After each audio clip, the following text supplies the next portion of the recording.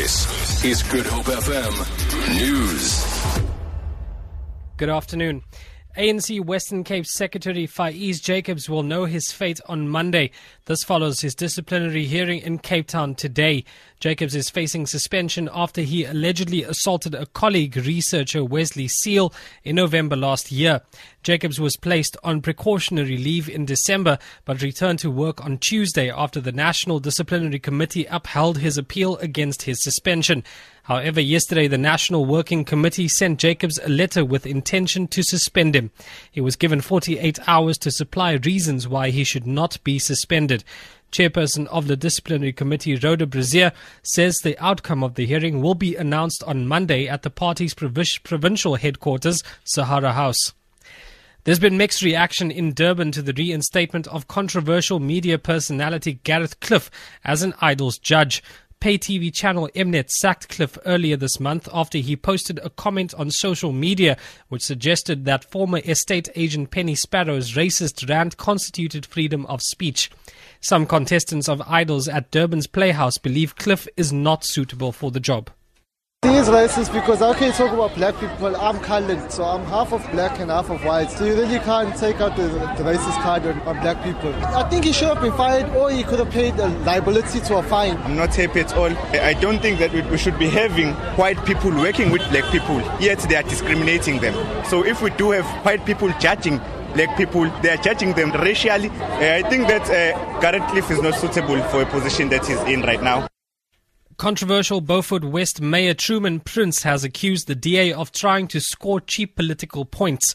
This after they laid charges of corruption against him in the Karoo town this week.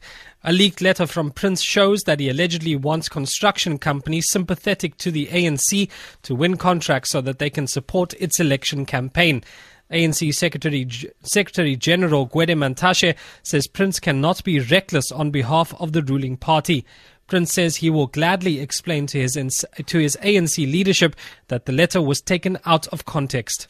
You know, I'm a deployee of the ANC. If something running around such a thing with the BA comes to the fore with now, I have to explain to my leadership the gist of the letter. Maybe you'll see, maybe at the end, Mr. Prince didn't even write that letter. And the reader can make his own interpretation.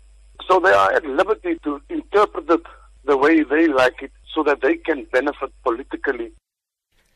United Nations Secretary General Ban Ki-moon has told African leaders that he backs the African Union's proposal to send 5,000 peacekeepers to Burundi. The AU is due to vote on the plan at its annual summit in Addis Ababa. A two-thirds majority is required. The BBC's Mary Harper reports.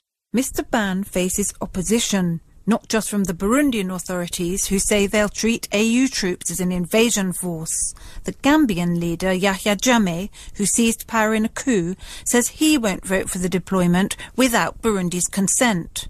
A number of African leaders are trying to stay beyond their term limits, so it's far from certain they'll support the proposed intervention. Some, like Burundi's President Pierre Nkurunziza, have clung to power despite provoking violence. Others have been toppled by popular protest. And lastly, Alec Laird's filly Smart Call has won Cape Town's premier horse race, the J&B Met, at the Kenilworth Racecourse. Second was favourite Legal Eagle, followed by Captain America. The race, over a distance of 2 kilometres, has a prize money of R2.5 million. For Good Hope FM News, I'm Rikshay Peterson.